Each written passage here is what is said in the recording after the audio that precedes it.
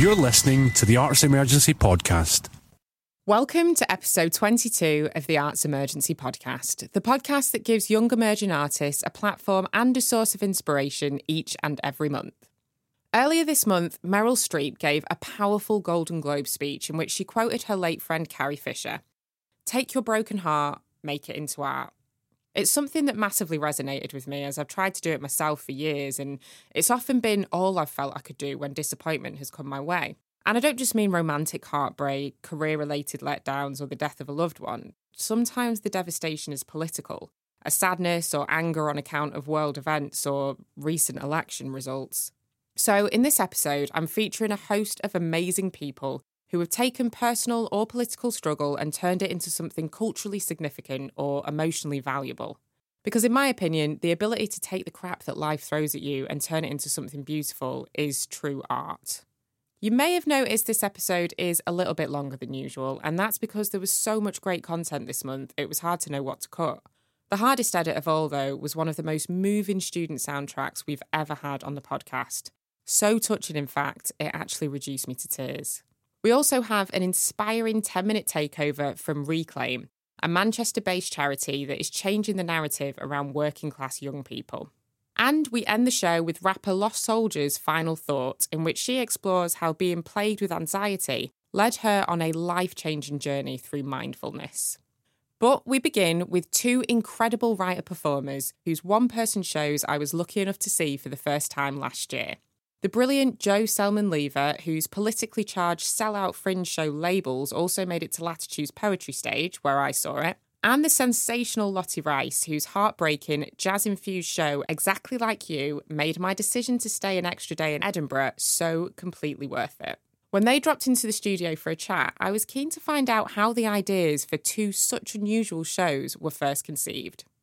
Well, it was the beginning of 2015, and we were sort of 6 months away from a general election, or a few months away from general election, and sort of a few months having had the European elections. And I was getting quite frustrated with the fact that it was always Farage cropping up and kind of given what I felt was sort of a disproportionate amount of airtime, and too few people were getting the chance to sort of present a view of multicultural Britain, which I had experienced and lived through. I'm living through, being of dual heritage. So what is your heritage? So my dad is of Indian heritage, but was born in Uganda, as were both his parents, part of the Gujarati Indian community that were basically forced to leave. Growing up, it was sort of few and far between incidents of racism that would happen, and so I never had to confront it very much, and suddenly it seemed like everyone was having to confront it, whether that was their heritage or not. It was like everyone had an opinion or was forced to have an opinion on this topic. So that was really the push to take Labels to Edinburgh, but it had already existed in a shorter form than it currently is. So there was a workshop led by Emma Thompson when I was still at university on racism and diversity and those things, and we were asked to prepare something, and I sort of wrote the beginning of what is now Labels that exists as a show. So it was sort of the political environment at the beginning of 2015 and how that worsened in terms of refugees, for instance, and obviously leading up to Brexit, but although we were a year and a half away from that, but that was all bubbling away, that the things that led to that were all bubbling away, and I suppose that was the sort of kick that I needed, I think, to get a team together to help me make the show and tour it. And was there ever any point where you thought, this is too big an undertaking, am I going to be able to do this? Definitely, yeah. I think there were, the obvious sort of worries about how do you fund Edinburgh, because it's notoriously expensive. We all lost money as individuals, even though we had a good run. You can have a successful Edinburgh and still lose money. So I was very aware of that, and we were lucky enough to get some R&D funding from the Arts Council. They don't fund Edinburgh, but you can get funding for development of the actual show itself.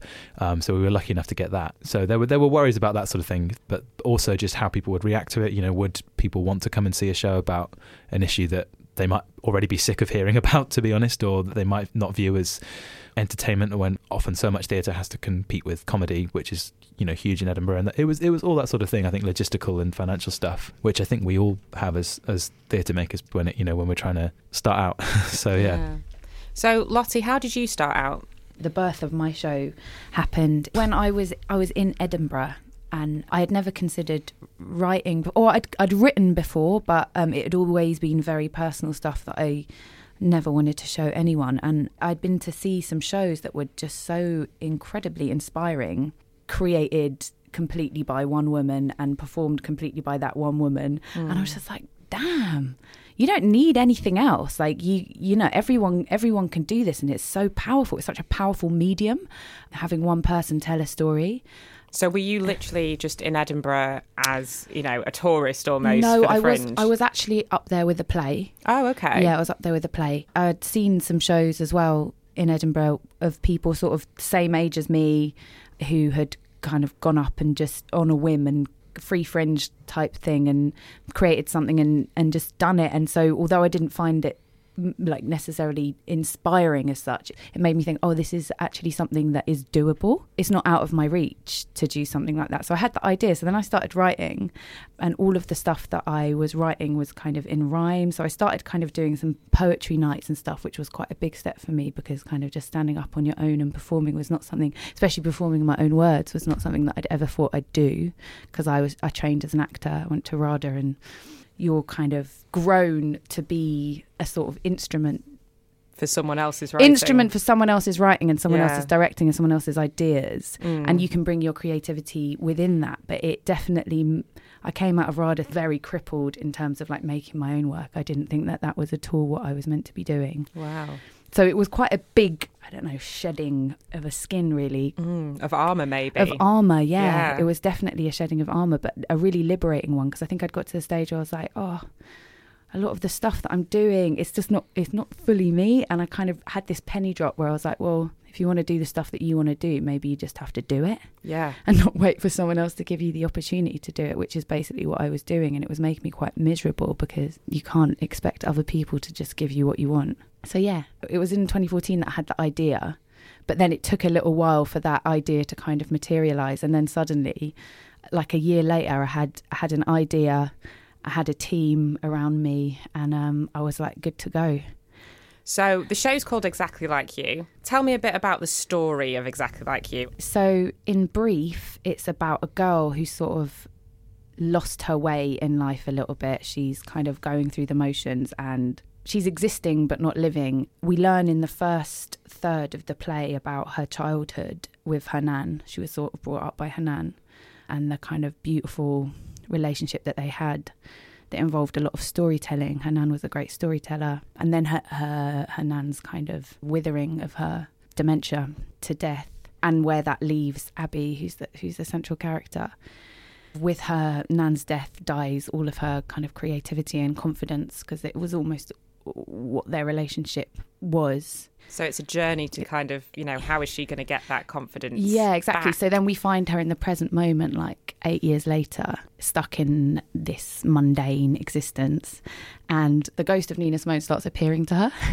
And Nina Simone was like her nan's favourite musician. And it's almost like she's been sent as an angel from her nan. And basically Nina Simone sort of leads her out of her darkness by some interesting methods. Are those themes that you identify with personally? You know, is it a semi-autobiographical story? Definitely, yeah. To begin with, it was more autobiographical, but then I sort of had a moment where I was like, I don't want this to be about me, so I'm going to change the name.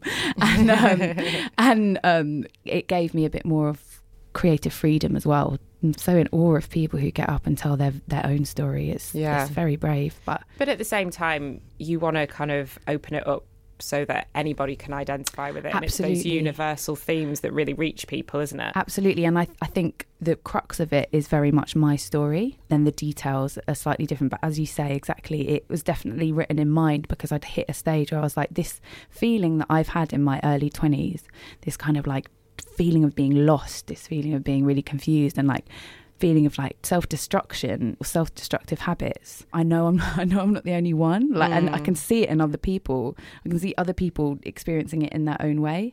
Abby's story is a kind of like every man's story. Yeah, exactly. Yeah, every woman's story, rather. So, Jo, did you reach a similar point where you kind of maybe even struggled to strike the balance between how much of yourself you were going to put out there and how much you were going to make as universal as possible? Yeah, I think it was something that myself and the director and dramaturg Katerina, who I worked really closely with on Labels, thought about a lot. What's the purpose of autobiography within this, so with Labels, I felt that everything needed to be true, even if some of the elements of storytelling involved embellishment. My dad is quite a prominent character in the play, and often the performance of him is more heightened than when I'm playing myself as such, because that's much more real.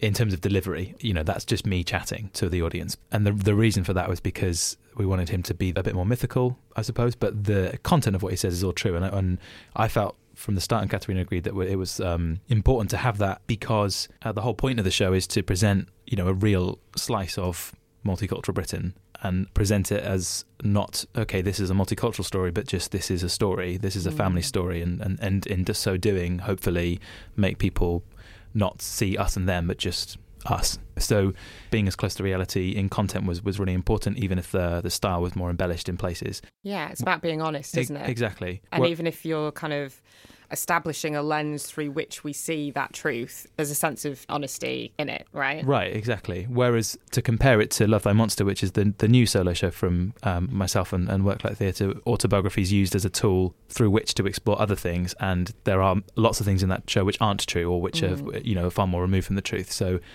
perhaps slightly more similar to your route of distancing yourself a bit more from the central character and inventing more things, and there's a purpose to that too. Yeah, it's a purpose of storytelling, isn't it? Sometimes in order to get something into the hour frame, you need to kind of write things that are representative of truths. Maybe mould a couple of characters together, mess about with the chronology a little bit. Exactly.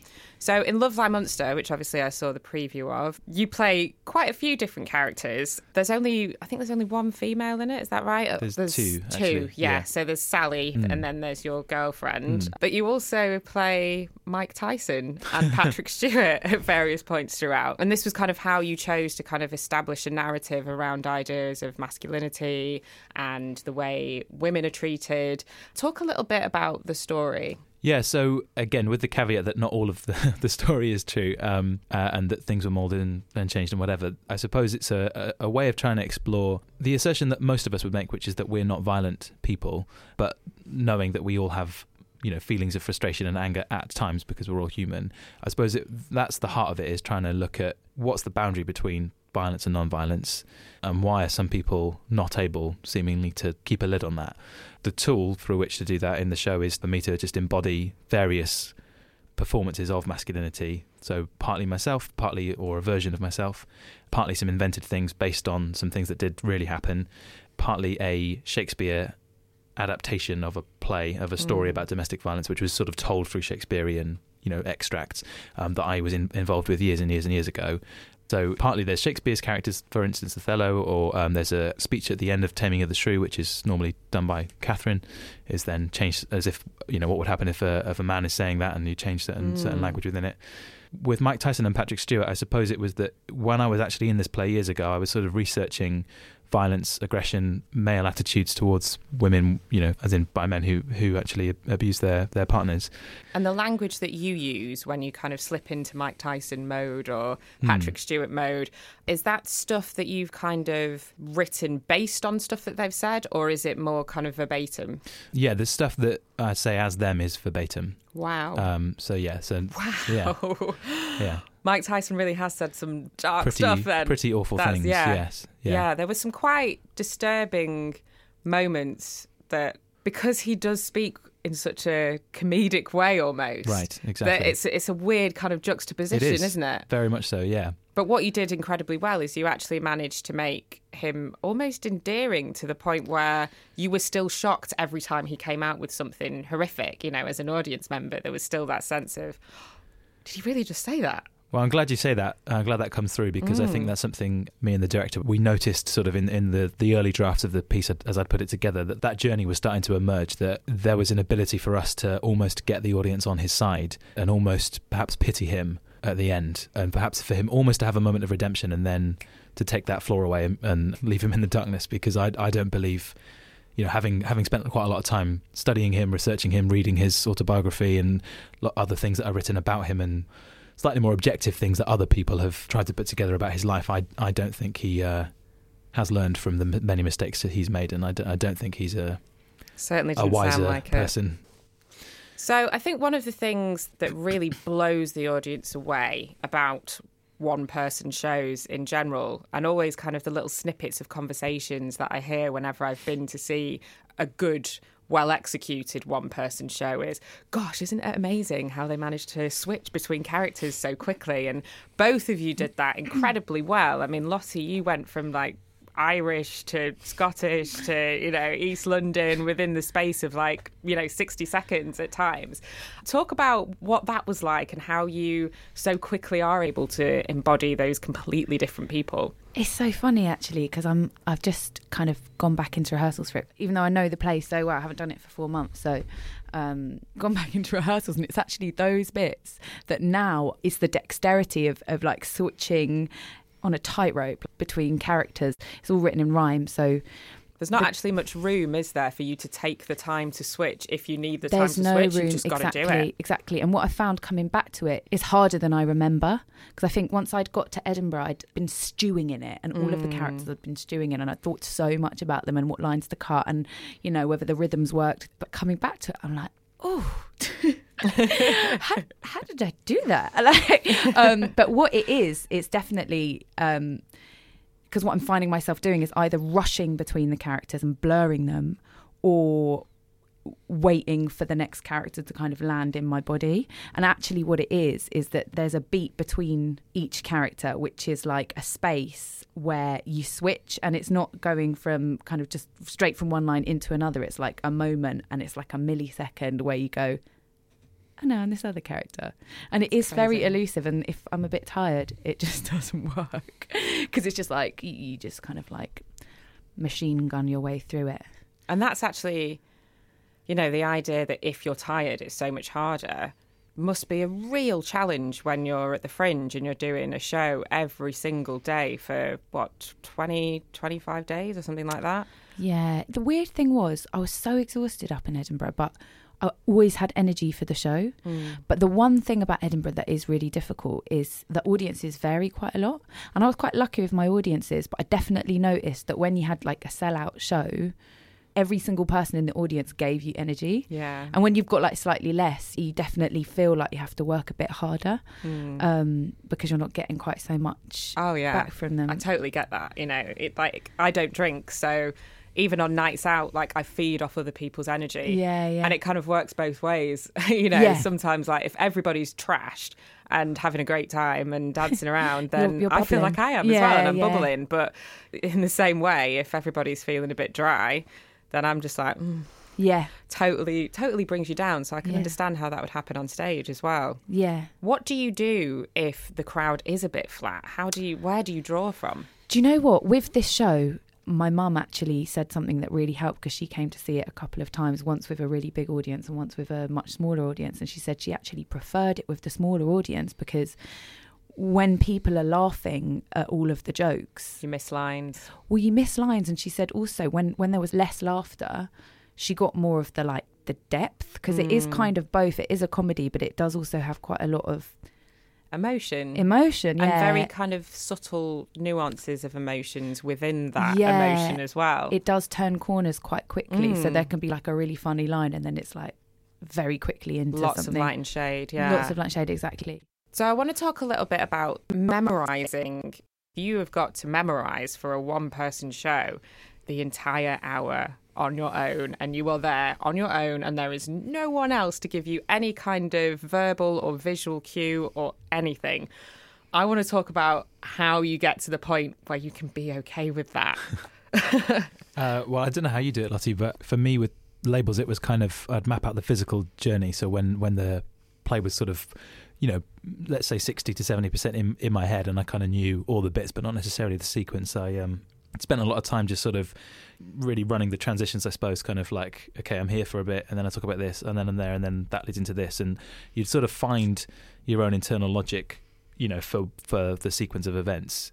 For instance, in labels, there's sticky labels, and there's they have their own sort of narrative as such. So because you have labels literally stuck all over your body, exactly. don't you? And there's ones I put on the audience, and there's cards like politicians. And there's one you eat. There's one I have eat. to ask. Yes. Is it real paper that you eat? You're asking them. No, it is. It's not real paper. It is fake. Yeah. I'm relieved to hear paper. Oh, rice paper. Sorry. Yeah. That was definitely one of those moments that you have as an audience member watching, where you're like, is he really going to... He's really doing that, and he's actually swallowing the whole thing. Relieved to hear that your digestive system is in a good place. I don't know if I'd still be able to tour it. No.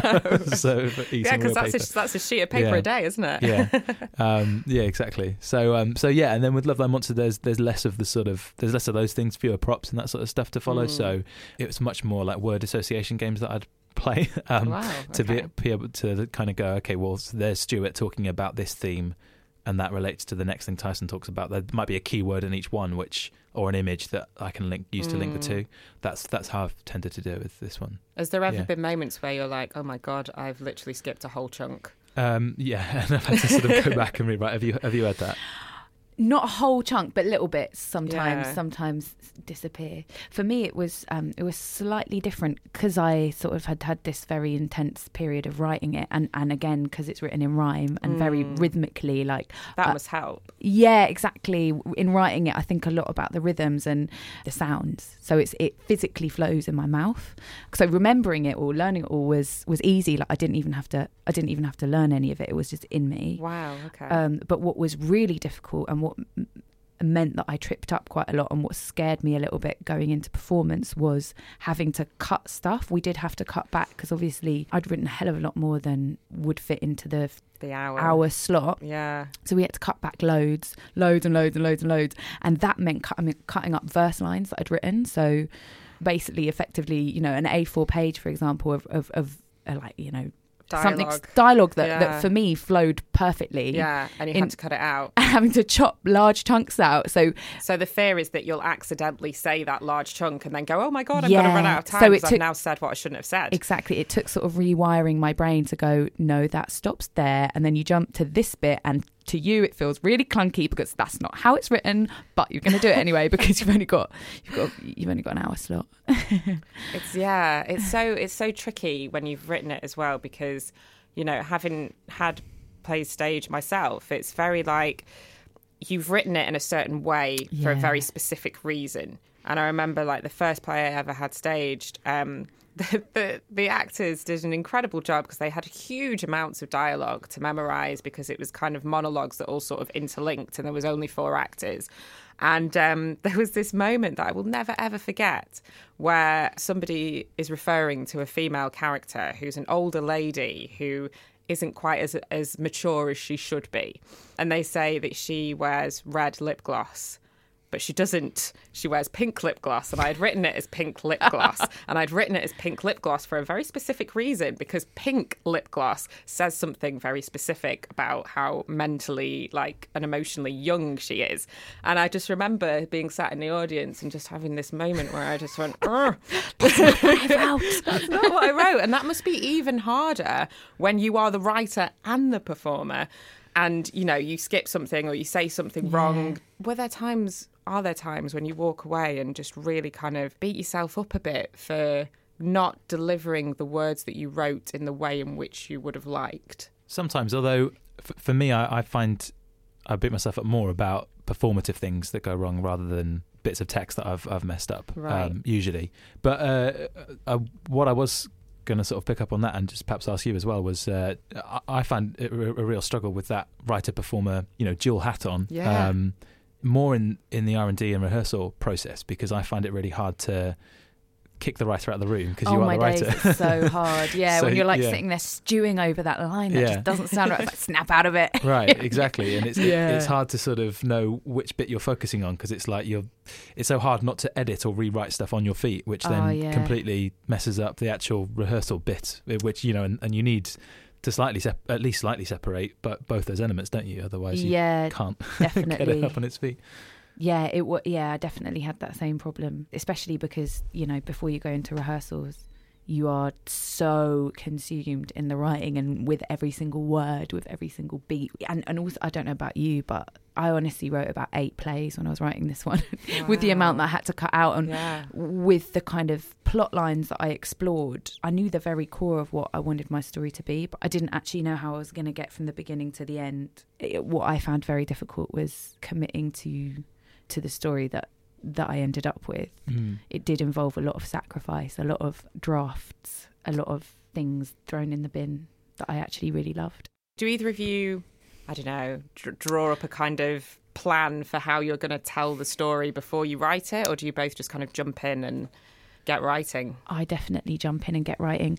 I wish I could plan, but because I suppose the reason why I write is because I like the sounds of words. It's sort of, that's where I have to start. Is sort of like, it's more visceral, almost like a feeling that I need to communicate, and I do that through words and through the sounds of words, and then from there I see a story. With my next project, which I don't know whether that's going to be a play or not, but I'm definitely gonna plan. I love the fact that the words come before the story for you. That's so interesting, because for me, you know, as a writer, like, I think of a story and then the words go in afterwards. Do you know what I mean? So the fact that it's the opposite is crazy. That's so interesting. I can't see the story. I think everything that I've ever written has come from a feeling, and it's like put the words together to try and recreate that feeling.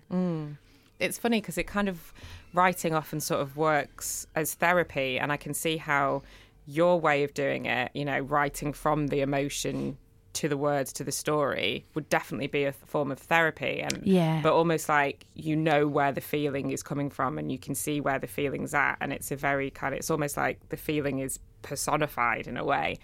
Whereas like when I write, I think of the story, then come the words, then I reread it and I go, oh, you were feeling betrayed when you wrote that.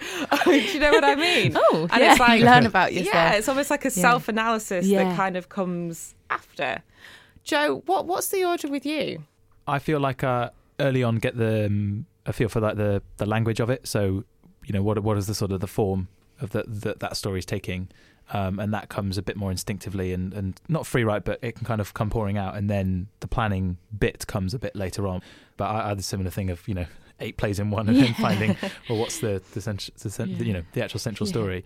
Although I found in a way that can be a real strength and an asset to you, because the world within which, you know, if your play is a planet, it's a much richer, vibrant planet, and you can, you know, zoom in on which. None of it felt like a waste. Yeah. I mean, I would sort of compare it perhaps to, I don't know how you work as an actor, but like that thing of what you see in the hour play that you go to watch is the tip of the iceberg that the cast have done on their roles, and they'll know loads more about their characters and that, you know, all their backstories and stuff like that will never get revealed in the play necessarily, but the fact that they know them creates a much more rich sort of, you know. When I was at drama school, we did a lot of that, like, you know, the Stanislavski training, where you create this whole story for your character, do loads and loads of writing and improvising and stuff for a character that has like a few pages of text in a play. But you've created this whole, and it always seemed to have such an incredible effect on the audience when you're seeing a character that is just so alive. Yeah, because you know, by the time you've written that extensive backstory, you know that character so well. You know what makes them tick, you know their mannerisms, you know how they dress, and you know like which way they vote, and having all of that there behind you is just like, makes it so much easier to embody that person, doesn't it? Yeah. And, you know, the same token with writing, you know exactly where that character's going to go and what decisions they're going to make. Even if you don't really want them to make those decisions, it's like, well, that is the decision that person would make, because they are now so real to me. I think that nothing you write ends up being a waste, even if you're kind of writing those 8 different plays. It's a bit like, I don't know, baking a pie and making a little bit too much pastry, and you have to kind of cut off the edges once you put the lid on, and then you can turn those little bits of excess pastry into like cookies or whatever. And I've definitely found that with my writing, where I'll write little plays or little scenes or whatever, and maybe take them out of bigger things, and you know, maybe even plays and scenes that just won't go anywhere. But then a couple of years down the line, I'm like, well, actually, I could use that relationship that those 2 characters had in that and implement it in something else. Do you both ever find that you pick up on things a couple of years later and go, oh, I can draw on that?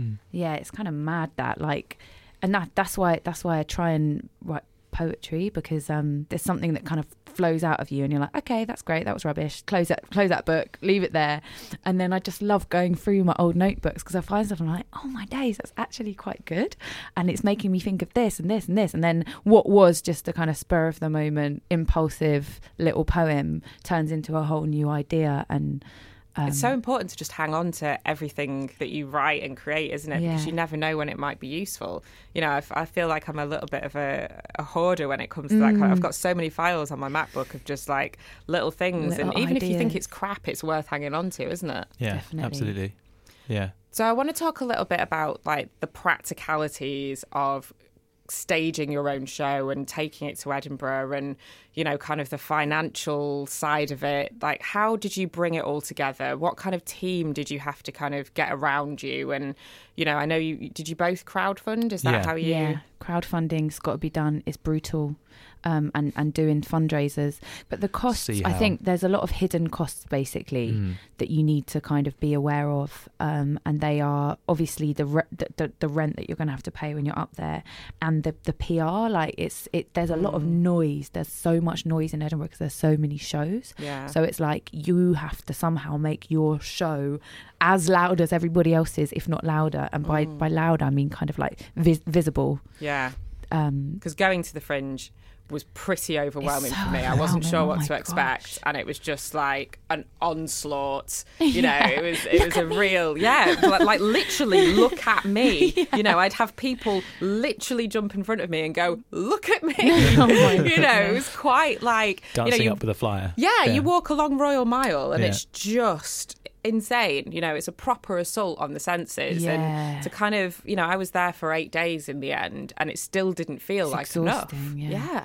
It was yeah, you have to exhausting. really lose your ego, drop it, and just be like, yeah, selling yourself. When I was flying, I felt a bit like I was asking people to be my friend. So I didn't do it very much because I hated doing it. But Yeah, I did a bit of it for a friend of mine who's a comedian who did a great show up there and did really well. And yeah, it was very much like looking at people and thinking, what about this show will interest you? Yeah. You know, there were groups of lads that I literally went up to and went, football, football, football. And then like there were some sad looking men that I went up to and went, heartbreak? No, football.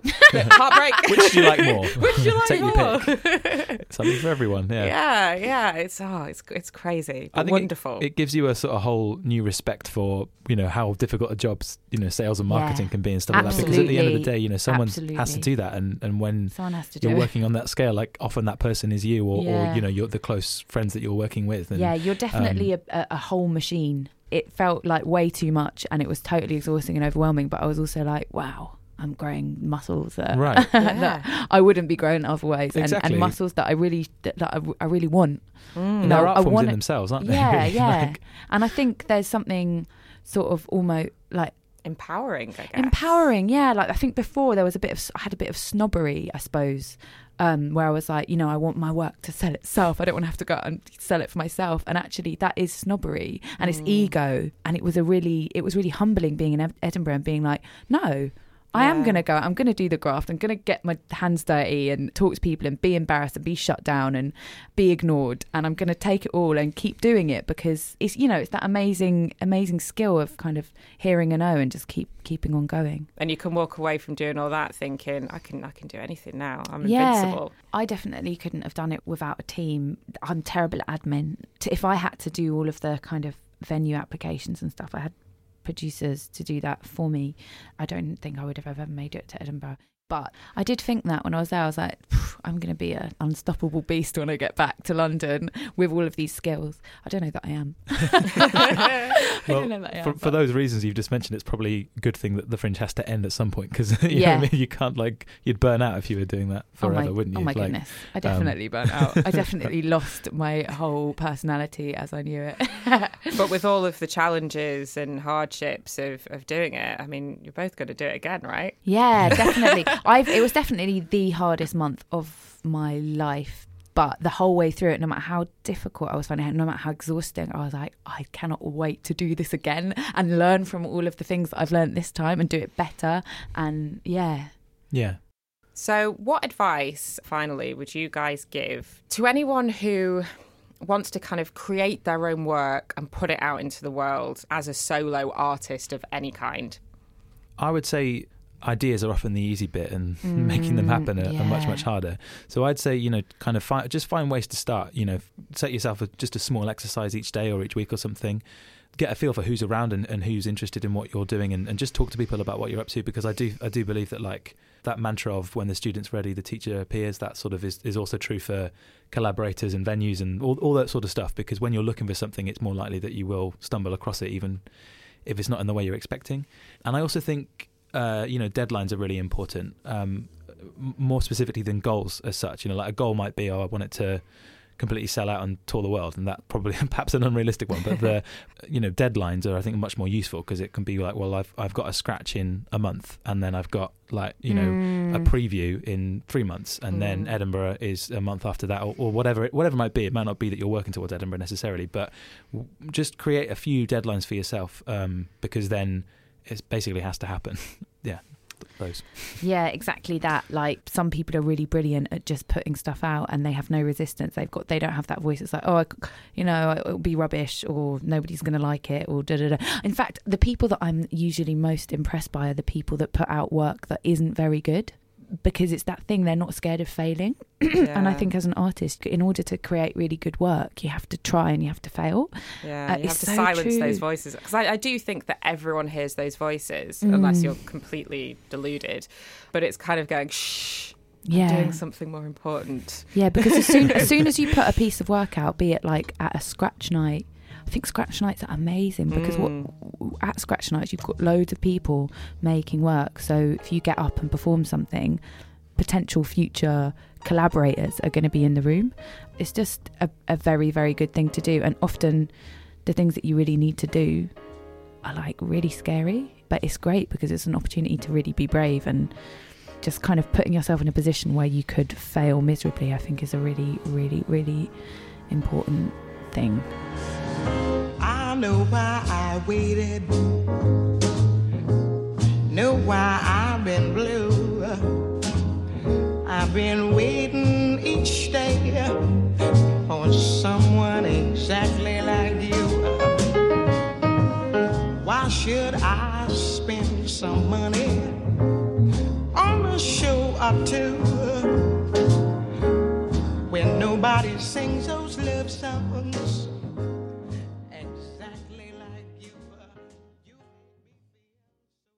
If you're smart enough to listen to the podcast as soon as it lands, you'll have the chance to catch Lottie's show Exactly Like You at London's Vault Festival. It's on every evening until Sunday the 29th of January. Joe's new show, Love Thy Monster, will be hitting the Fringe this summer. And you can also catch Labels at Vault Festival from the 1st to the 5th of March. You can find the links to grab tickets for both those shows at the very bottom of the podcast description, so make sure you don't miss out.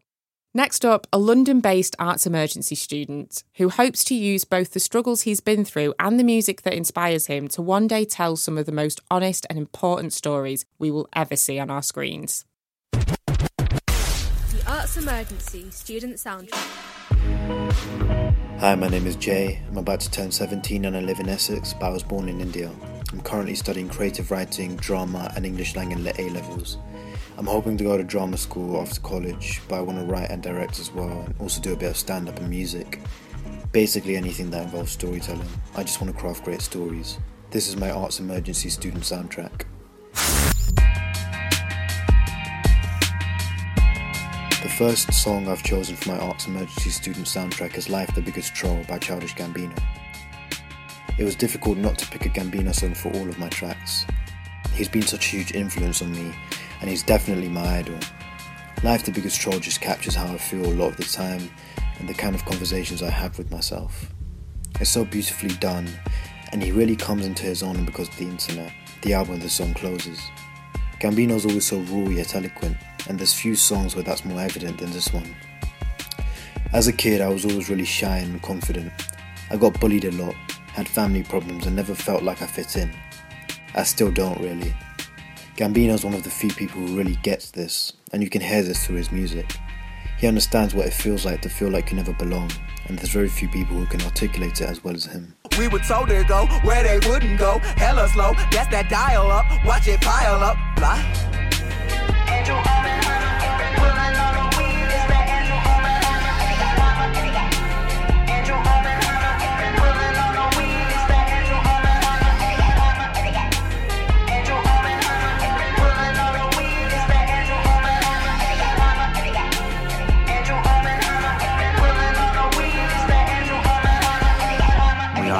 Of our parents future who hide the deepest desires and wear a mask like a lucha. Door open. We were smoking in the hotel. The vapors went through the hallway. The manager pissed. The next song I've chosen is You by Kendrick Lamar. To Pimp a Butterfly is a masterpiece by all accounts, and it's hard to pick a favourite song off of there, but this one had the largest effect on me. I've struggled with depression and self-loathing for a long time, and there's been times when it's gotten really bad, but Kendrick's been there for me with this song. His use of interpolation between the beat, his voice and his lyrics make it so brilliantly effective, and I struggle not to cry every time this song comes on. He's so vulnerable, and his demons are visible for everyone to see, and I think that's partially what makes this song so great. Just the sheer courage required to pull something off like that so naturally. Very few other artists would do that, and even fewer could pull it off at all. Loving you is complicated. Loving you is complicated. Loving you is complicated. Loving you is complicated. Loving you is complicated. Loving you is complicated. Loving you is complicated. Loving you is complicated. Loving you is complicated. Loving you is complicated. I place blame when you steal, place shame when you steal. Feel like you ain't shit, feel like you don't feel confidence in yourself. Breaking on marble floors, watching anonymous strangers telling me that I'm yours. But you ain't the shit, I'm confidential, tolerance, nothing special. What can I blame you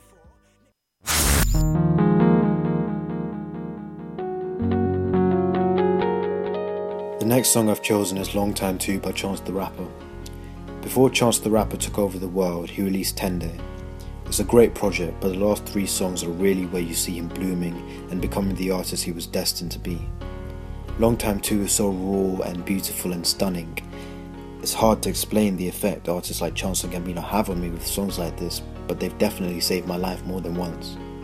The way every single line is so visual and makes you feel like you're really there takes us to another level, and although Chance has many better songs, this song's the only one that was able to get that particular feeling of being a mess, missing your family, hating yourself enough to get to that seemingly bottomless pit, and loving yourself enough to get back out. I wonder if Gladys smiles when angels bring my name up. Or change language, your subject change up. A boy's a long way from red doors and green rangers. Things ain't been the same since Miss Patterson called me famous. Thanks for listening to my soundtrack. Music means a lot to me as it's helped me through some really tough times, but it's also helped me face my fears and problems. On a completely separate front, it teaches me a lot as a storyteller. It often reminds me not to be afraid to experiment with form, language, rhyme, rhythm and emotions. I don't think I'd have even had the confidence to apply for Arts Emergency if it weren't for artists like Gambino, Kendrick and Chance who helped me believe in myself, especially when no one I knew in person believed in me. They gave me the confidence to pursue my dreams without fear, to talk about my dreams without fear of being pretentious, to make my first song, to delve deeper into my characters and even my stories. This was the world for a kid without a father and a mother who loved him dearly but never fully understood him, and a kid who the world never fully understood. Long time now since I've seen you smile. Long time now since I've seen you smile.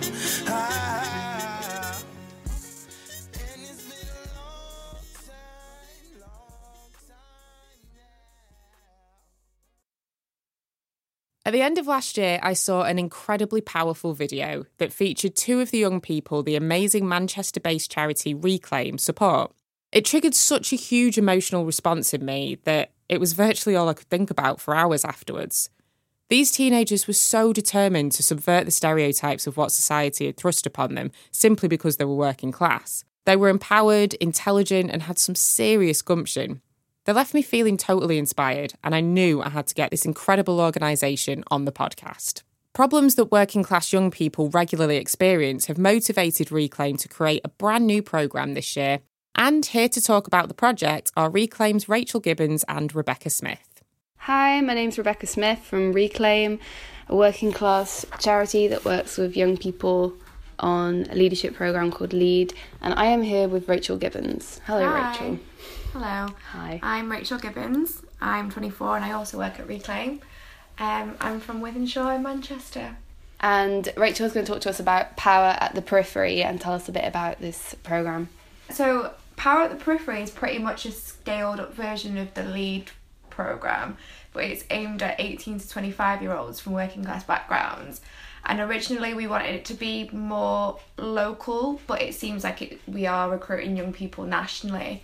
It's a leadership programme for working class young people who want to be social activists or are keen on social activism and find that they meet quite a few barriers along the way. So this will be building skills around mobilising people, disrupting the status quo, but also more practical skills like finance and kind of tackling imposter syndrome. I think that's going to be a big part of it, because we've had a lot of consultation with people between the ages of 18 and 25, and that came up a lot. So hopefully by the end of it we'll have a lot of social activists ready to disrupt. Yeah, it sounds really exciting.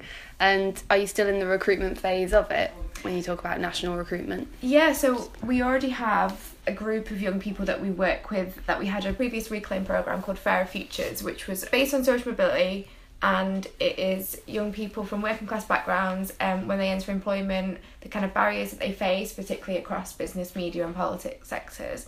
So we already have a pool of young people that were part of that are quite keen to be part of Power at the Periphery as well.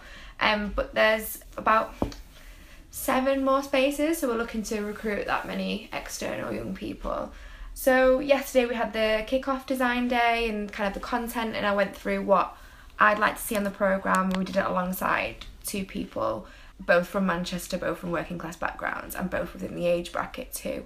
So it is pretty much youth-led in that respect. Awesome. I think the imposter syndrome thing's really interesting, and people don't often talk about that when they talk about leadership. In fact, Ruth, our CEO, has written a blog about imposter syndrome as a CEO, which is really interesting because, it's something that I think people experience quite a lot and that we could spend more time exploring. Do you feel like that? Yeah, it's really interesting. I loved Ruth's article, and I'd never really thought about imposter syndrome before.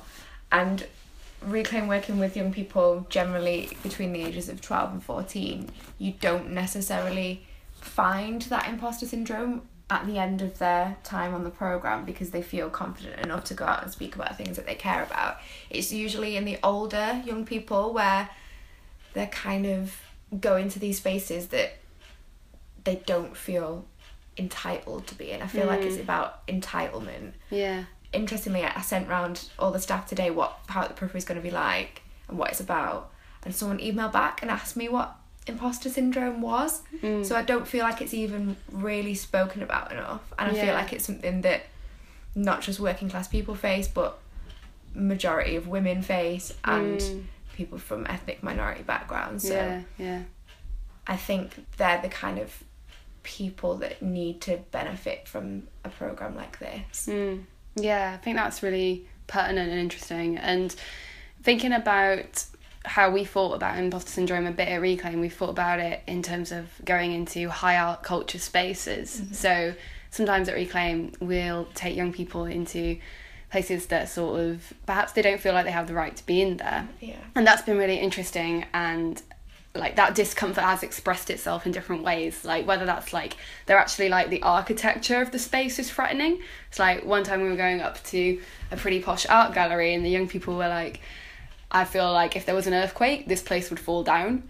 So there's this, even the architecture of the place didn't feel comfortable, if you know what I mean. Yeah, that sense of uneasiness, and you could have achieved all the things in the world and still be in a space where people don't look or sound like you, and you think, wow, I really shouldn't be here, like maybe I got here on just a chance, or maybe I'm the token person. A lot of the stuff that came out of the Fairer Futures work was about feeling like a token sometimes, and I think that's definitely part of imposter syndrome, is when you get into these spaces and you don't see people like you, that you start to feel like maybe I'm just here to be the wild card. Yeah. So I guess this programme's kind of aimed at the wild cards. Yeah, amazing. Programme aimed for the wild cards tagline. What about sort of talking more about the social campaigning part of Power at the Periphery? How do you think that's going to develop, or you're not sure yet? So part of the consultation phase, one of the questions I asked was, do people already have in mind the kind of social movement that they would like to lead, and people kind of already did have a strong like passion already, and it wasn't necessarily about working class issues. There was issues about street harassment, there was issues about the way black men are portrayed in the media. So I guess this program's kind of aimed at people who already have a strong sense of what they'd like to change in the world. It wouldn't be something that is kind of wishy-washy about activism and is trying to persuade people to get into activism. It's for people who already think about it all the time, like 24/7. That's what they care about. So I feel like this is going to be setting up people who already have in mind what they want to change, and by the end of it, whether it's in a year, whether it's in 2 weeks or in 10 years, they'll have the skills necessary to kind of lead a social change or a social campaign. So but there'll even be things about how to go out and ask for money when it's a really awkward conversation, or how to crowdfund and that kind of thing, and how to do public speaking, how to feel like you have authority or delegate tasks without seeming like that's not cool to do that. So yeah, it's not so much that we're expecting a campaign at the end of it, but if one happens, then that's cool. Yeah, that's interesting, like the range of issues you kind of briefly spoke about, race and gender, and then class as well as kind of something that sits separate to it. But yeah, I know you've thought quite a bit about intersectionality in the way you think about class. I guess loads of conversations that we've had between the people that are going to be on the programme, or hopefully going to be on the programme, is about how class runs through everything. So any issues that they've been challenged on in the past, whether it's, you know, their involvement in crime, they've said, well, class is part of that. Have you not noticed that class is the issue? That's the reason why people in my area are so heavily involved in crime. So yeah, I think it's really exciting, and it's really nice to be with people who are from similar backgrounds and care about similar things, and also nice to meet people from different areas, because it's going to be a national programme. Yeah, it's nice to get a sense of where people are at, and some people are students, some people have graduated, some people are starting their first job. So yeah, it's really nice to kind of like bond and yeah. It sounds like it'll be a really diverse group of people coming together, equipping themselves with tools for change, and then who knows what the consequence will be. So it's quite exciting. It's really exciting because it's not just that practical element. There's also a lot of self-reflection. So there'll also be Oasis School of Human Relations leading part of the project, kind of a lot of reflection and self-appreciation as well. So there'll be a lot of time to like chill out and think a lot, which will be nice. And we have a residential as well in the summer, so great. So like a self-care branch to the activism. There's a self-care branch to the activism, because a lot of people spoke about again how class is intersectional with mental health and stress and fatigue and burnout when you are an activist and you don't necessarily have the money and time to do all these things that you want to do, so it makes you really stressed and anxious, and so a lot of that will be about focusing and centering yourself. And thanks for sharing about what you're up to at the moment. Where do we look for more information? So you can email me. If people do want to apply, you have to send 200 words about why you'd like to be on the programme, and you can send that to me at r.gibbons@reclaimproject.org.uk, and that's before the 18th of February. Finally, rapper Lost Soldier discusses what her anxiety and depression has taught her, and how the journey this unhappiness and discomfort took her on has influenced both her creativity and her outlook on life in this month's Final Thought. I've been on my own recovery. I've struggled with anxiety and depression, and through that, came pain, a great deal of pain. But as that saying goes, no pain, no gain. It pushed me to find out answers and get therapy and educate myself on Google and, read psychology blogs and just basically try to find information so I could build a key to get out of a mental cage that I was in. And on this journey, I was recommended a book called Mindfulness. You should check it out. There's a website called franticworld.com and they have mindful meditations on there. And I realised through that meditation isn't, necessarily sitting there and not thinking anything. It's just seeing a thought and letting it go and bringing yourself back to now and being aware of like what's going on in your body, in your sensations. The book again is called Mindfulness. It's by Mark Williams and Danny Penman.